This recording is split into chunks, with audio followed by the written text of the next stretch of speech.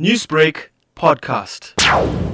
ANC Member of Parliament Matole Motshekga opened the debate by highlighting how indigenous African people were violently dispossessed of their land by the Dutch and British settlers. It is therefore important for South Africa and the world to be reminded of the nature of this original sin to aid its understanding of this inhuman crime against the African humanity. Indigenous African people were violently dispossessed of the land and its natural resources by the Dutch and British settlers. The DA's Annalie Lottrit says the bill was unnecessary at a time when 25 years of the Constitution is commemorated.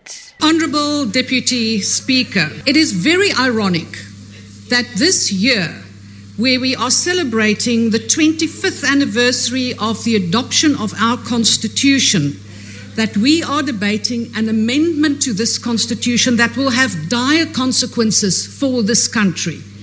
EFF leader Julius Malema rejected the bill and suggested that an extrajudicial process of returning the land is now the only option. He says all the EFF proposals were rejected by the ad hoc committee to amend Section 25 of the Constitution. These include its proposal that all land be under the custodianship of the state. He says there was a deviation from the EFF's original motion, which explicitly called for expropriation without compensation. Malema says the EFF does not agree with the current term of nil compensation. We reject this bill and call on millions of our people to do whatever it takes to get their land back.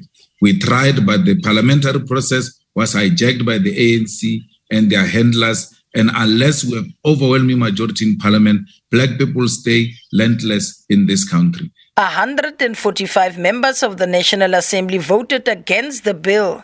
These include members from the DA, EFF, Good, COPE, FF+, ACDP and IFP. Here are the results read by House Chairperson Cedric Frolik. Honourable members, the outcome of the division is as follows. There were no abstentions.